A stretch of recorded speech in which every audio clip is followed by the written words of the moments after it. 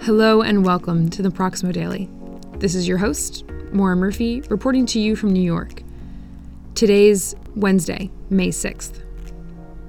Starting off in the U.S., President Trump has signed an executive order prohibiting certain transactions involving bulk power system electric equipment from abroad. The order aims to address the threat that foreign adversaries could exploit vulnerabilities in the U.S. electrical grid to malicious effect. However, it could also have far-reaching implications for both the renewable and conventional power industries, as new or existing power projects may be unable to import certain critical equipment, and the potential of sale of interests in certain projects, including tax equity interests, may be affected. Moving to Maryland, Purple Line Transit Constructors Consortium has announced its intention to withdraw from the 16-mile Purple Line light rail project being built to link the Maryland suburbs in the Washington metropolitan area. The PLTC design-build team, comprising Fluor, the Lane Construction Corporation, and Trailer Bros, has notified the lead contracting and finance consortium Purple Line Transit Partners, the Maryland Department of Transportation, and the Maryland Transit Administration. PLTC states that delays have been caused by third-party lawsuits, right-of-way acquisition, and changes to regulations and third-party agreements after the project was underway. It has been unable to obtain time extensions and cost relief for these impacts. PLTC is invoking an exit clause in its contract and expects the process to take 2 to 3 months to ensure orderly transition.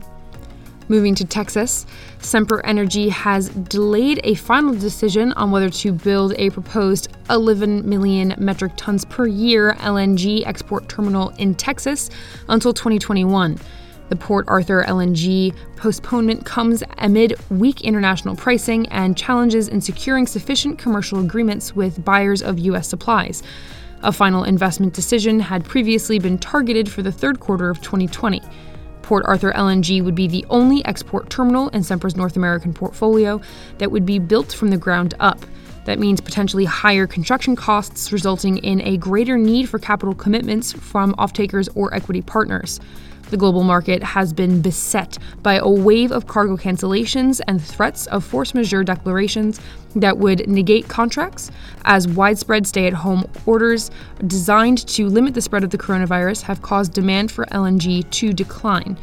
CEO Jeffrey Martin said that Port Arthur LNG, like all major energy growth projects that Sempra is pursuing, will have to generate an investment return equal or greater to than its utility infrastructure, or, quote, "we will not proceed on a project." Moving south to Costa Rica, the Central American Bank for Economic Integration, or CABI, has agreed to a 25-year, $550 million loan to Costa Rica for the electric passenger train for the Greater Metropolitan Area project.